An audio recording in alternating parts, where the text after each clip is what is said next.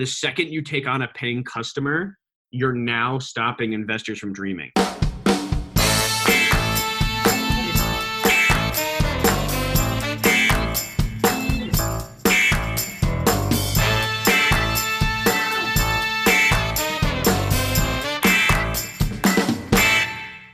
Okay, welcome back to the Marketing Playbook presented by Details Interactive. Here you'll take away 3 game-winning marketing plays every episode to take back to your team. I'm your host, Mark Friedman, and my career has been focused on direct-to-consumer marketing, direct mail, physical retail, and digital commerce. This is episode number 9, and today's guest is Todd Saunders. Todd is the co-founder and CEO of AdHawk and FloorForce. Let's open the playbook. Ready? Break.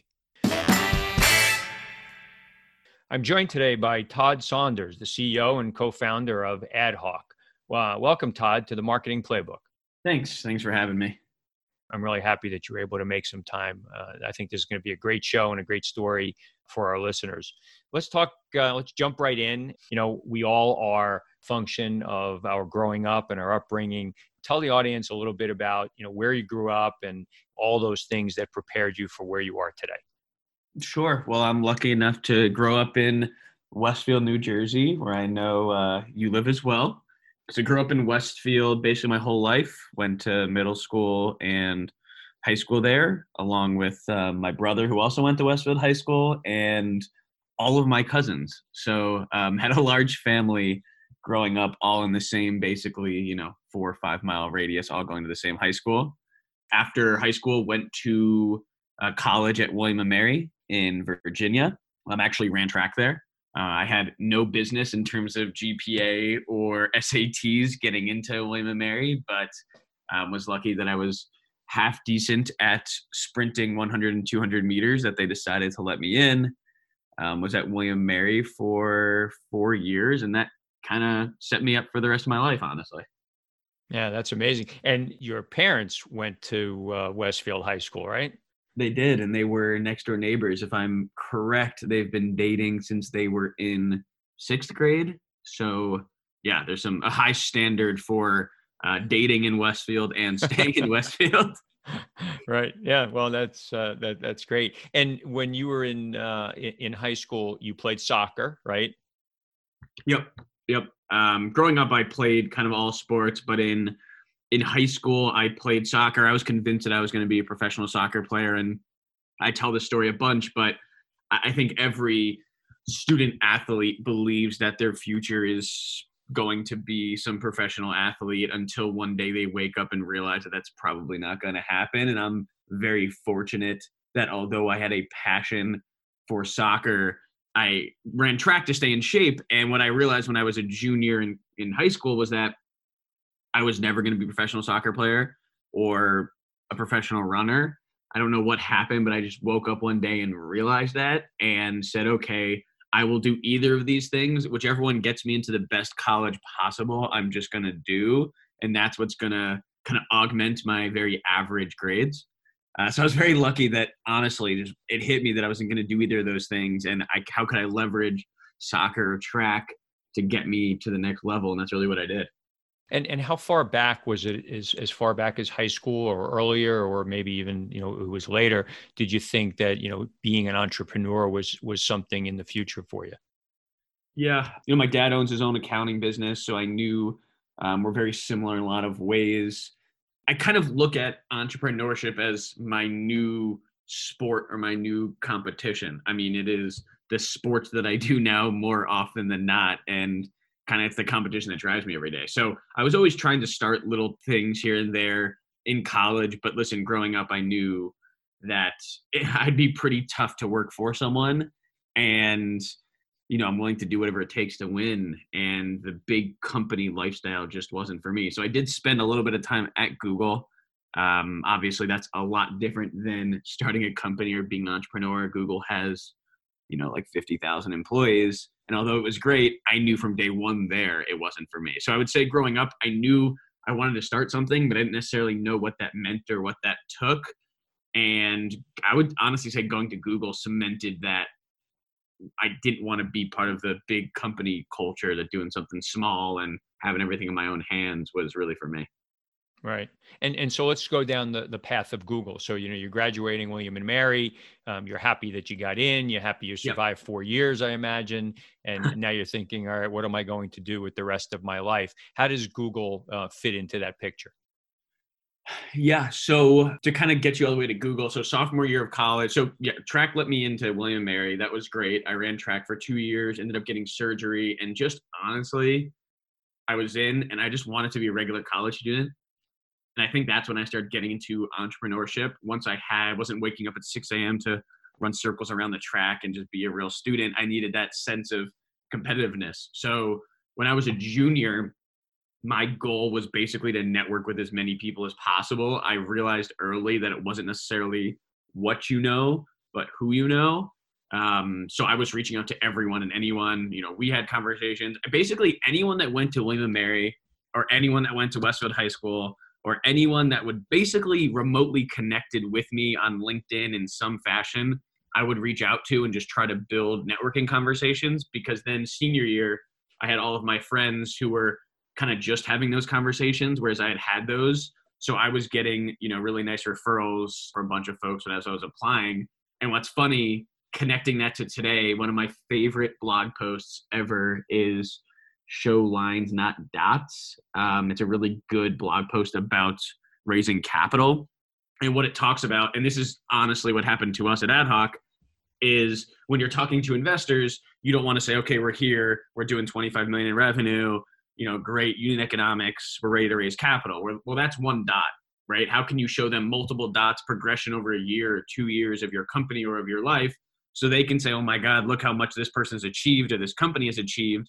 Imagine if I gave them money, or imagine if I helped them. And that's really the approach I took when we were fundraising for our company. But to just connect the dots at the beginning here, that was the approach I took without knowing it junior year of college, where I said, I'm going to reach out to this network of, 40 or 50 folks. I'm going to reach out to them periodically, give them updates on my life and what I'm trying to do, ask for advice. When you ask for advice, they say when you ask for advice, you get money. When you ask for money, you get advice. So constantly asking for advice, knowing that in a year or two down the road, I was going to be like, hey, listen, you've seen everything on me personally. You've seen, we now have a relationship over 2 years and you know who I am. Now I could potentially ask you for a favor to refer me to Google or whatever company you're connected with. So took that approach. Funny enough, taking that approach worked, where I got referrals to, Procter and Gamble and Facebook and, all these really big companies. And when I was going through the process, I actually randomly applied to Google and ended up getting an interview with Google and obviously accepting my job offer from Google. So the moral of that whole story is, I guess, like, yes, that all really, really helped me. And I would do it all over again, is like, show lines, not dots, build the connections, build it over time so that when you need something, you have a relationship. But when it all came down to it, I just randomly applied to Google and got the job. This is after being rejected about 100 times for every internship at Google in my life. Right. Not easy to get in there. And when I got the offer from Google, actually the last interview, they asked me if I'd be willing to go to Mountain View, San Francisco, or Ann Arbor. And I had all my friends in New York. Ann Arbor, Michigan seemed very close. I wasn't sure I was super ready just to go to California when all my friends are going to the East Coast. I'd never even been to California. I wasn't even sure what that meant. But I told them I will do anything to work at this company. I've never even been to Michigan before. If I have to go live in Michigan, that's fine. So ended up accepting a role in Michigan. Was in Ann Arbor for a year in 2013. And I think I was one of the few people, like I actually talked to a few folks that refused to go to Michigan that all wanted to go to California. So I just knew early on, if I could get in, that's all I needed to do. And then I could work my way up, no different than William and Mary or anything else of that nature. Right. So there's a very consistent theme there. Do whatever it takes to get where you want to go. And I think you referred to this before, you'll do anything to win. So Yep. I think that's a good message here. With respect to Google, so you take this job and you go out to Ann Arbor. Was this outside your comfort zone, would you say, to, pick up and move from, the East Coast, and your friends were going to be here, your family was here? Was it outside your comfort zone to move away? Yeah. Not only was I moving away from New York where all my friends were moving to Michigan was never something I had ever considered. It's really cold in Michigan. It's just nothing I had been around. But listen, I knew I could do anything for a year, meet new people, see what's going on. It always helps that Ann Arbor has a huge college campus, obviously, University of Michigan. So that was, almost like a fifth year in a way, because I get to still be on the campus. But I honestly would have traded it for anything. I talked to my friends who started in Mountain View, and what was much different was I had a start class, right? Because my office was only 2,000 people. Mountain View is 20, maybe 25,000 people. So I had a very tight knit start class of like 20 people where we all started together. We all moved to Michigan together. We're kind of in the same situation, moving from college to Google, starting together, all exploring Ann Arbor. And we had I don't want to call it a pledge class, but it was kind of like that, where we were all kind of going through the Google training together. So I built a lot of really, really good friendships that I still have today. Whereas my friends that started in Mountain View, because it's so big, there was no, you didn't really build that relationship and have that start class. It was kind of just you sitting there in a room of 25,000 people, which made it very difficult. Right. And what did Google hire you to do? What was your job? So I was an account manager on the AdWords team. So my job was I managed a book of about 300 customers spending money on Google AdWords. And my job was to help make sure they're successful, help make sure they're utilizing Google's best products and newest products. And the reason Google does that is they know that they need to keep the longevity of these customers. If they can keep the customers happy, performing well, getting good ROI with their advertising, they'll stay around longer. So my job was basically a retention game, but by doing retention and helping the customer stay around using Google AdWords, it basically turned into an upsell conversation. So we were kind of a mix of account management, sales, and that's kind of where I started. Right. So you were showing, brand X, here was the performance that you had, but you spent $1,000. If you would have spent $2,000, here's how much more revenue you would have been able to achieve.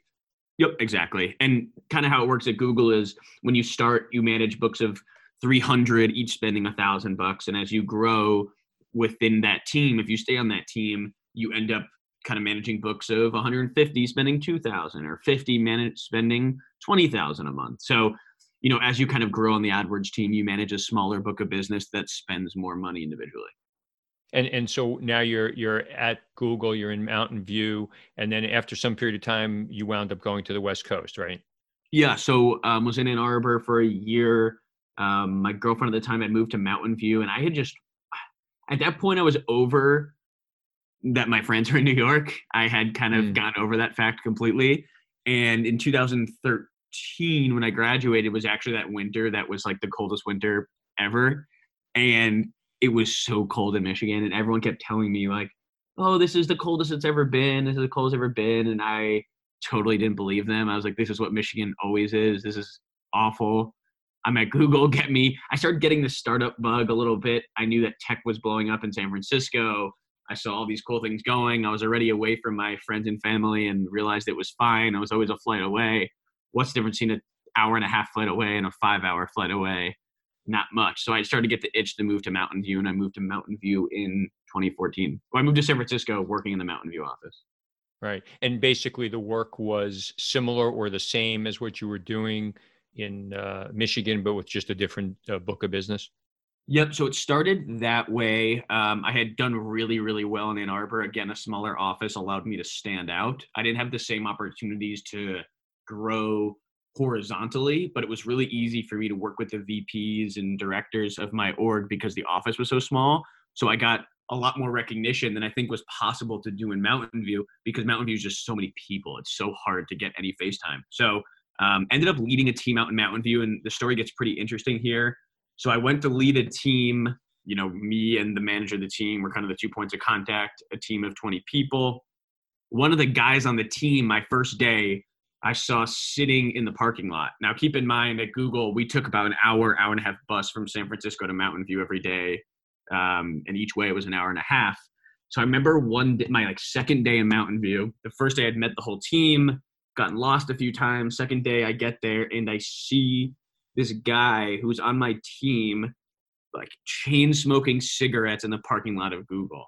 And there's one thing I know about California, and there's one thing I know about Google, is that you can smoke things, but you certainly can't smoke cigarettes, right? Like definitely not. That's like super frowned upon in tech, even at the Google campus, even more. California, no go. So I see him sitting there smoking like 5 cigarettes, and I go up to him. I'm like, something's got to be wrong. Like, I know I just met you, but what's up? His name was Dan. Turns out he's actually my co-founder now. We'll get to that part of the story. But anyway, so I'm smoking a bunch of cigarettes, and I asked him what was wrong. And we started bonding over. He was from Boston, was in the startup community there. I was from New York. We both didn't really fit in on the West Coast. That was clear. We were very much East Coast, direct to the point people. But I started probing him, and I was like, so what's up? I know something's up. And he tells me that he was part of a startup in Boston that he was at for 4 years. And it wasn't going as planned. He was one of the first employees. He gave his blood, sweat, and tears. The CEO was like, an uncle to him or a second father to him, very, very close. And Dan ended up wanting to leave because he got an opportunity at Google. And if you leave a startup to go join Google, that's like the biggest slap in the face, right? That's like you're going to the arch enemy. You're going to the 25, 50,000 person company. You're not in it to win as a startup and the underdog, that type of thing. So huge falling out between the two, he tells me. And he said to make things right, he sold back his equity. So instead of owning the equity, he said, I want to maintain this relationship. I know we're not going to like each other. I know you're mad at me, but I'll sell back all my equity. And as he's telling me this, he pulls up his phone and shows me the news. And that day, his company that he sold back all the equity got acquired for $75 million. And with stock later on, it would be worth close to $150 million. And how much did he leave on the table? Millions. So that was how I met my co-founder at Google. He was on my team, and I saw him smoking cigarettes, who he does not smoke, but I saw him smoking cigarettes on a corner at Google campus. So I knew, there was something that we would eventually do together, I guess. Right. And so now you're how many years did you spend in California? 1 year, a little over 1 year. Right. Okay. So now you've got a couple of years under your belt at the big, 50,000 Google big bad boy. And now you're starting to think about making a move and perhaps doing something entrepreneurially. Leaving Google, easy, hard? Did you have to, really pore over that decision, or was it a no-brainer for you? I knew I wanted to leave. Google does this thing that they call they call golden handcuffs, where every year they're giving you more stock that vests over 4 years. So it's basically impossible to leave. Like, it is impossible. My friends who say they're going to leave all the time still have not left. And listen, they treat you well. They free dinner, massages, taxis, free car rentals, free everything. But they do that for a reason, right? To try to keep you there. I knew it just wasn't for me. Like, I did not like being one of 50,000. I did not like that I could grind every single day, or I could literally not show up to work for 2 weeks and Google's bottom line would not matter. The other thing that was hard for me to wrap my head around was I was the top performer month over month, quarter over quarter, but you could only get promoted within every 2 years, and you had to go to this committee and this thing. And it was just, Google's not super political, but just being a 50,000 person company, you have to be political with some structure. And I remember my last review period, they had told me that, I was going to get promoted, but I need to do better active listening. And no one could define to me what active listening was. And I was just like, I'm the highest of account manager. I have the most upsells. I have the highest retention. What else matters? And I just kind of got frustrated with the big company process. So knew in the back of my head I was going to leave. And how we ended up getting pushed over the edge was, so my co-founder Dan, at the time, we were both on the same team. We were trying to figure out what we wanted to do. We knew that we knew ad tech and advertising really well. We saw this unique opportunity where TurboTax was kind of your advisor for taxes, and there was other softwares like Mint.com was your concierge for financial accounts, right. And TurboTax was your like concierge for accounting and taxes. And we saw this kind of opportunity to do the same thing for digital marketing. So instead of having an account manager you talk to all the time, imagine if you just had a lightweight tool in your app in your phone that helped you understand kind of what's going on, how your advertising is performing, what you can do to do better. We basically wanted to take the account manager and turn it into a mobile application to make it more scalable. And we went back and forth through a couple of ideas and some ways that we think we could kind of pull it off. We ended up applying to the Techstars Accelerator, and somehow they let us in. We were the earliest company they'd ever let in, but they were like, if someone's going to solve this ad tech problem, it's going to be you guys coming from Google. So before we could accept that, I had to decide if I was actually leaving Google to go all in on this. And I knew that if I just were to sign the dotted line, it would give me like a D-Day that I could leave Google. So I kind of forced my hands. And honestly, I left one day before my third vesting of stock vested. So I left quite a bit of money on the table, but I knew that that was the trick, right? I'd always be leaving money on the table, and it only gets harder the longer you wait, the older in life you get, you have responsibilities, you have more money on the table. So I just knew if I was going to do it, I just had to do it. So I just jumped and went for it. So you go into the Techstars, you and Dan, and your business proposition for AdHawk was to target people that you were helping with their Google advertising, but basically you were trying to give them a tool that was going to bring together their array of digital advertising. So not just what they were doing in Google, but maybe what they were doing in Facebook, and helping them to optimize their spend. Was that the goal here? Yep, that's right. Right. Okay. And so now you've, how long was the Techstar program? So Techstars program was for 3 months. It was in Boulder, Colorado. So I packed my stuff up, moved to Boulder, Colorado, had nothing. Like all the companies joining Techstars had companies with revenue. We had literally just formed an LLC on the drive to Techstars.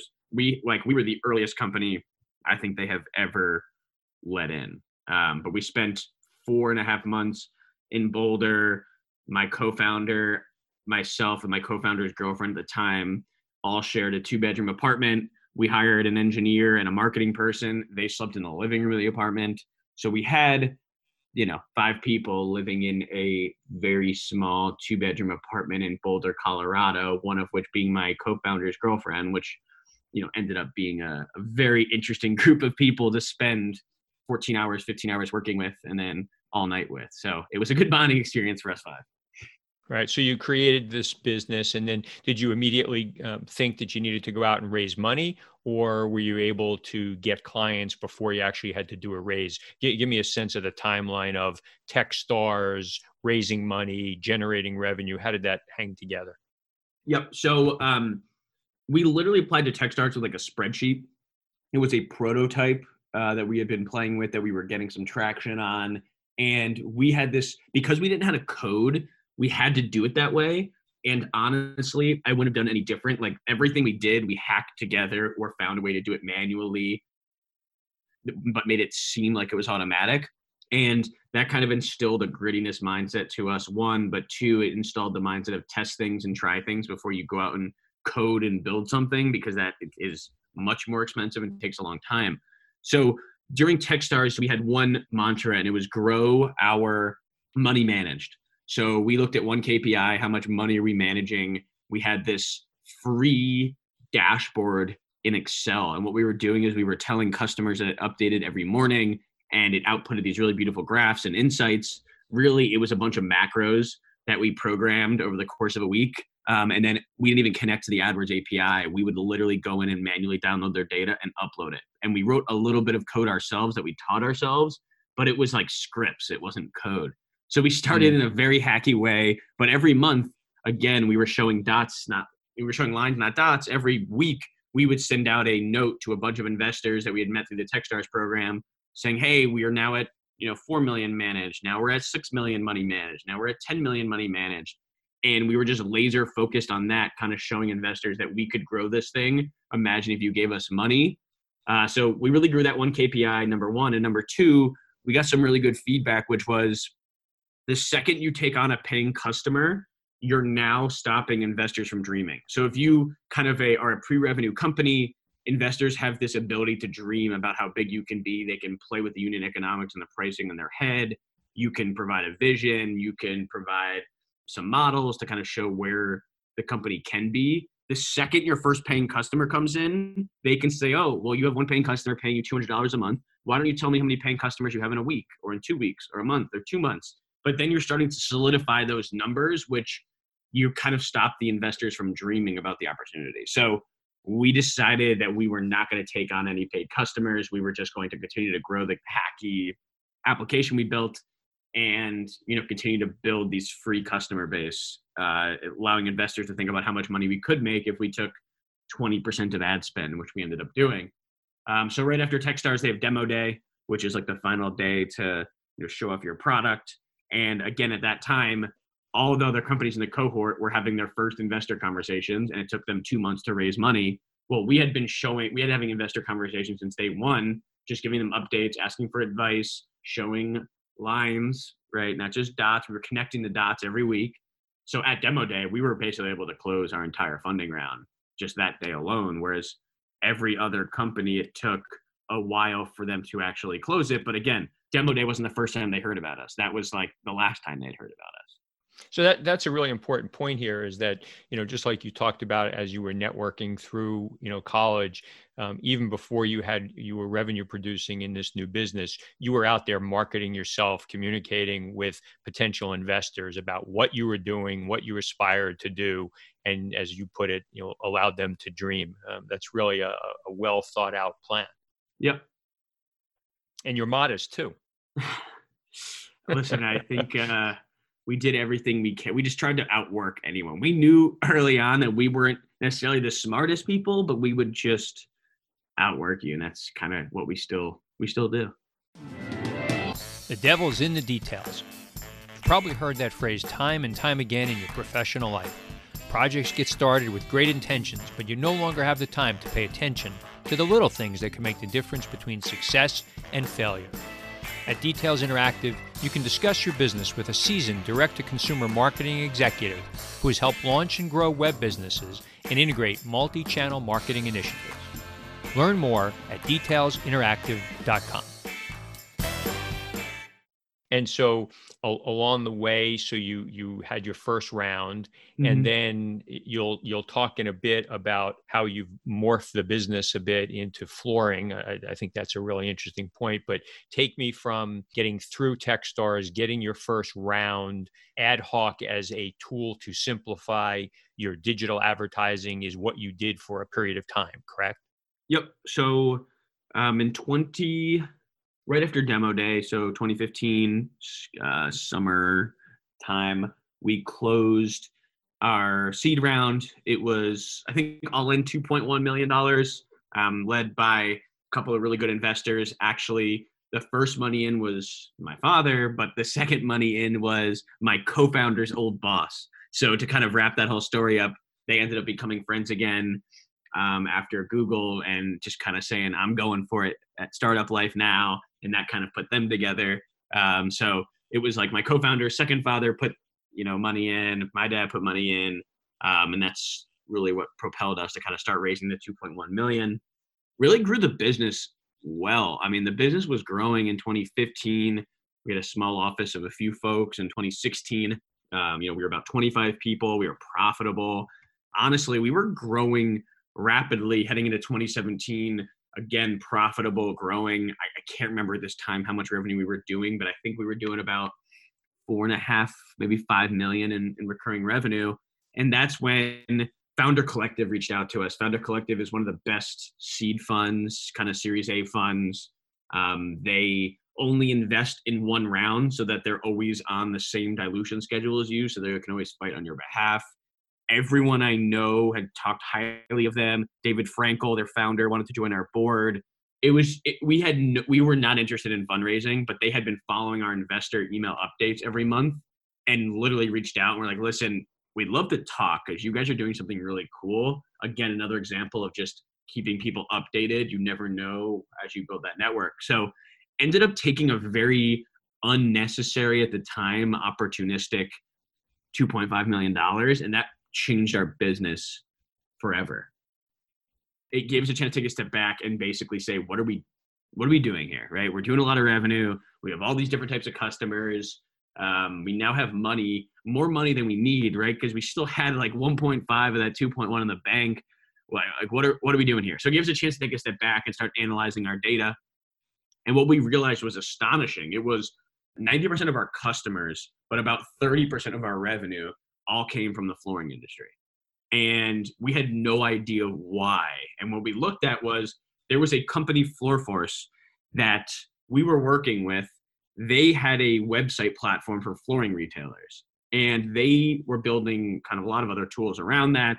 They kind of viewed themselves as the dealer.com, which is, kind of a full stack operating system for auto dealerships. They viewed themselves as that for the flooring industry, but they needed help with advertising. So they came to us. We started scaling with them. And the reason we didn't know is because it looked like in our CRM, multiple customers. It really all came from one customer, right? We had one customer that kind of opened up the doors to, 10, 20, 30 customers, which was a lot for us at the time. So started building a relationship with these guys, found it really interesting. The flooring industry is a $80 billion industry. It is a super, super interesting one. It is not transparent. It is a lot of friction, the whole process. Started to get to know the founder there. So I started to get an inkling that there was something there.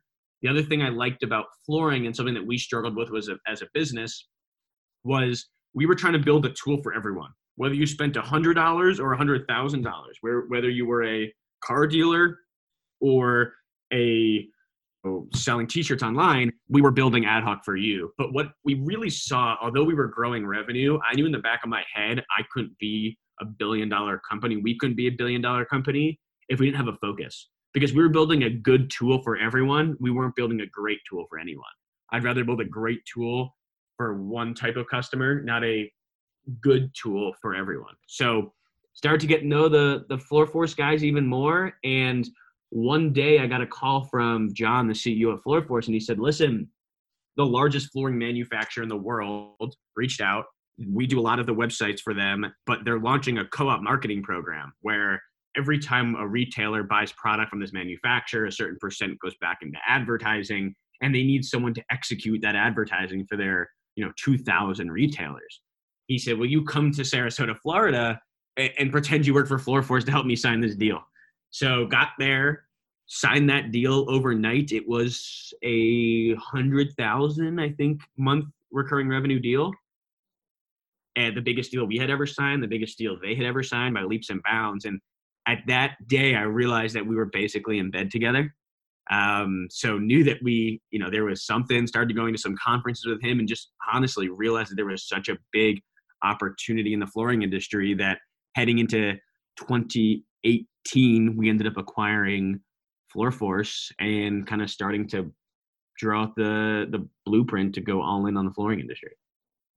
That's incredible. It's amazing, the progression. I don't know what you put out, what you say publicly.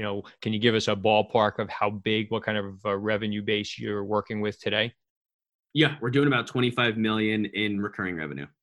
Oh, that's amazing. And your total raise at this point has been what? So we've raised 17.7 million.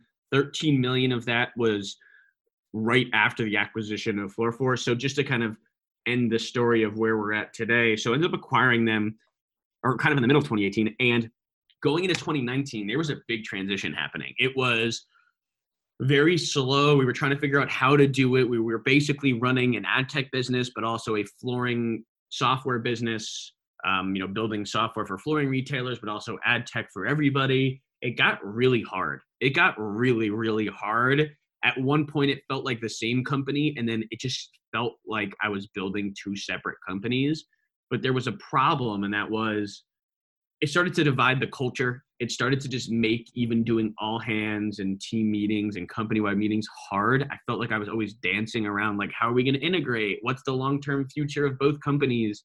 And it became just, I realized that the opportunity cost of running kind of both businesses, although I knew that they could work together, we needed to have a focus. I needed to go back to having a focus, and I couldn't focus on all SMBs and flooring retailers successfully.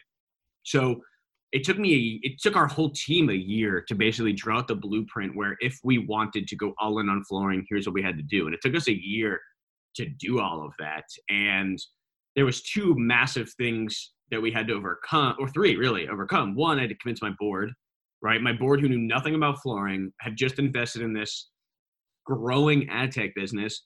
I had to convince them I wasn't crazy and that I'm going all in on the flooring industry, which was hard enough of a conversation. One, two, I knew that if I did that, there would be duplicative jobs and roles at the company. So there would be a RIF, right? A reduction in force of people that I'd have to let go, not because they did anything wrong, but because we just didn't have roles for them. And that was probably one of the hardest days of my life. And then lastly, I was giving up. I mean, as a company, we gave up probably 8 million in revenue, recurring revenue. So I sit here today, and although I'm happy with the revenue we're at, we've grown so tremendously over the last year and even in the last month, I think about how hard I clawed for that 8 million in revenue and how I basically one day threw it all out the door. But that's kind of how the whole transition happened. It took a really long time. Well, sometimes you have to take a step back, to take the 2 steps ahead, and all the cliches about pivoting your business and realizing that the bigger opportunity is something that you hadn't planned for, and it sounds like it's worked out. So now exclusively you're working, your ad tech is supporting the flooring industry. Yep, exactly, and that we made that change. December, I want to say it was December 14th. I should know the day because that day was definitely one of the hardest days I've had in my career, where we had to let 10 people go. Again, nothing to do with anything other than we just had duplicative roles and it wasn't fair for them. It made no sense for them to be there. So we had to let some people go and make the announcement that we were going all in on the flooring industry. I think the writing was on the wall, but at the same time, the writing wasn't on the wall. It was almost like ignorance was bliss. And we played under that for a long time. We gave all of our customers a 45-day notice that we were no longer going to service them. And as of, I think it was like January, I want to say 14th, we officially had no more SMB customers. It's all in the flooring industry. So we are still talking so it's relatively new for, I think, most folks. But for me, this has been a mental challenge for a year and a half.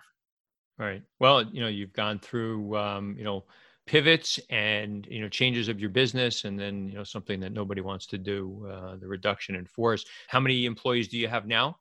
We have 160 employees. And what's just to add to that even further was I was also, not only was I knew we were letting go of some folks, we were also acquiring FloorForce's only competitor in the industry. And my plan was, could I make them happen at the same time? How could I, they were doing 4 to 5 million in revenue. I knew I could close that 8 million revenue gap by adding them. They were adding 30 people. We were getting rid of 10 people. So it was a massive operational thing for us to do, which was a headache. And it was so difficult. I still stress out thinking about how we were able to pull all that off. But it's now all very clear and it isn't confusing anymore, but that was a very tough, 3 to 4 week stress of trying to do all of that at one time. Right. So we're getting down towards the end of our show here, but before I get to our 2-minute drill, talk to me a little bit about, so now you're in flooring. Are there other verticals within the home business that you think ultimately you want to tackle in the same way you've done flooring? Yeah. So flooring's interesting. $80 billion industry. If you've ever bought flooring at a flooring store, it's a painful process. And we're building the operating system for flooring retailers. So think of CRM, website, digital marketing, chatbot, kind of ERP, point of sale system. We're building the whole stack to be a good flooring retailer. Today we have about 2,000 retailers that we work with websites, and about 3,000 all in from various different things. And what's really interesting is a flooring consumer is the most valuable consumer in the whole home remodel space. So today, across our network of websites, we generate about 3 to 4 million uniques every single month. So what's really starting to happen is non-flooring companies like window coverings and paint and furniture companies are coming to us saying, how can I get my products on your retailer's websites? Because after your retailers sell them flooring, they're going to go to Home Depot, your retailer's biggest competition, and they're going to buy all these other products from them. So how can we help you? So really where I'm going with that is we're not going to get into other industries, but other industries are coming to us because the first purchase you make is flooring, and then you're going to go buy furniture, paint, window covering. So how can we work with these other industries and help them sell via our websites, which helps them, which helps our retailers make new money as well. So that's kind of how we parlay ourselves into other industries. Well, that's incredible. It's really interesting, and you should be really proud of what you and your team and your co-founder have created. So continued good luck to you. We're getting down to the end of our show, and something that we do here is a 2-minute drill, kind of keeping with the marketing playbook and the little bit of the sports theme. So I'll ask you a few questions. Just give me something that pops into your mind. If you want to expand on it, be my guest. But we don't need you to hurt yourself thinking too hard on it. I know you're tired. Sure. All right. So a brand that you admire or that inspires you. That's a good question. I'm going to go with a rather off the beaten path one. A company called Drift. Drift was a couple of, I think the chief product officer at HubSpot left to start Drift. It's a simple chatbot company, but they do B2B marketing better than possibly any company I've ever seen, to the point where this very, very simple chatbot has turned into a 500-600 person company based in Boston. Rumors are that they're going public. They've done this all on the back of unbelievable B2B marketing. They were kind of the leaders in like the raw video. You don't have to make a big commercial video, just get content out there. The VP of marketing at the time, his name's Dave Gearhart. He would just film videos of him walking down the street, talking about things, talking about, his thoughts on marketing, all this raw footage. And they built like a cult following over a chatbot in a matter of 4 years, built a massive infrastructure, built conferences, it came out of nowhere. And it all was on the back of this unbelievable B2B marketing. And we try to look at them as much as possible. We try to think about, marketing business to business. Right. Okay. Favorite app on your phone? I'm going to give it to 2. My favorite app on my phone, there's no question about it, is Twitter. I would delete every app on my phone, including my email, which would give me a heart attack, and Slack. But Twitter, I use Twitter more than any app on my phone. I honestly makes me sound like a millennial, but I don't know how I would get my news without it, like at all. It keeps me up to date on all the news. I think Twitter gets a bad rap when people used to follow like their friends and they would say like, I'm walking down the street, and it's just not informative, right? I follow a journalist from every single paper that I like, from all the sports organizations I like, and it gives me not headlines. It gives me actually interesting perspective in 40 characters. It's definitely my most used and the app I love the most. But if I were to look at one that kind of ties it, it is Superhuman, which is my email app. It costs $29 a month, which I never thought I'd pay for an email app, but it makes my email so much easier to get through that I actually enjoy it. And the only reason I'm bringing that one up is because I used to hate email. Now that I have the app, at least I don't mind it. So it's a huge gap of that it's been able to kind of close for me. But Twitter's still that's a good one. one. I haven't heard of Superhuman. Okay. The last website other than Amazon that you shopped from? Hotel Tonight. Okay. It's actually funny. They were bought by Airbnb. It's great for last minute booking. They kind of do the thing where as the day progresses, the prices get cheaper because these hotels have to fill rooms. So whenever I go to a city, I'm never worried about booking. It's mobile first. I've never been on their desktop site. So their mobile app is so easy. You just click a button and it uses Apple Pay, purchase the hotel room for you right there. So I usually will fly in and like when I'll get into my Uber, right before I'm walking into an Uber or Lyft, I'll literally pick which hotel I'm going at because the prices will be so cheap. So Hotel Tonight, definitely the answer. Something that you're not good at, but that you wish that you were? Coding. Oh, okay. There you go. That's good. All right. Charitable organization that you're passionate about? Well, my mom has diabetes, so I got to go with JDRF. I've been part of that for a while, and I've gone to a bunch of charity events there. So definitely the Juvenile Diabetes Research Foundation. Okay. If you had one superpower, what would it be? To go back in time. Because there's a lot I know now. Yeah, well, we wish we knew what we know. Yeah. All right. So the last one, other than family, your most prized possession. I was thinking about this one for a while, and what is My most prized possession, other than my family, which is definitely my most prized possession. What's yours? My golf clubs. Huh. Yeah, I'm actually staring at my golf clubs right now. I was thinking about that. My most prized possession. I'm trying to think of how I could say that without making me like I want to say my computer, my cell phone, because I can connect it to everyone everywhere, but that makes me sound a little bit like a workaholic. But that's probably my answer. Probably my cell All phone, right. unfortunately. All right. Well, that's okay. Hey, we're out of time. We're out of time here. This was really interesting. Obviously, we're family friends, and I've known you for quite a while.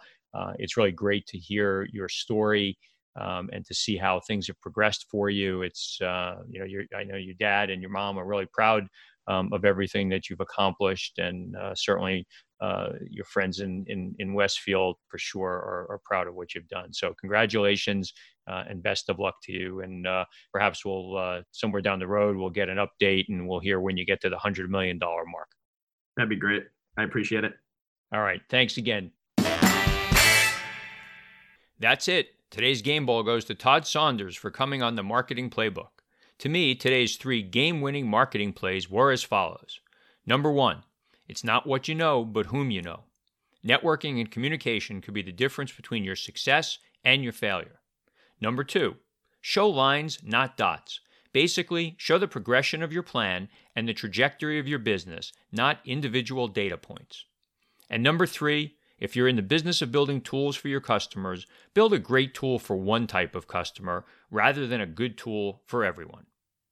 Thank you, Playbook marketers, for listening to another episode. If you want to check out more pages of the Marketing Playbook, make sure to subscribe on your favorite podcast spot and leave us a 5-star review on Apple Podcasts. You can also follow us on Twitter at DetailsInteract and learn more at detailsinteractive.com. Until next time, the devil is in the details.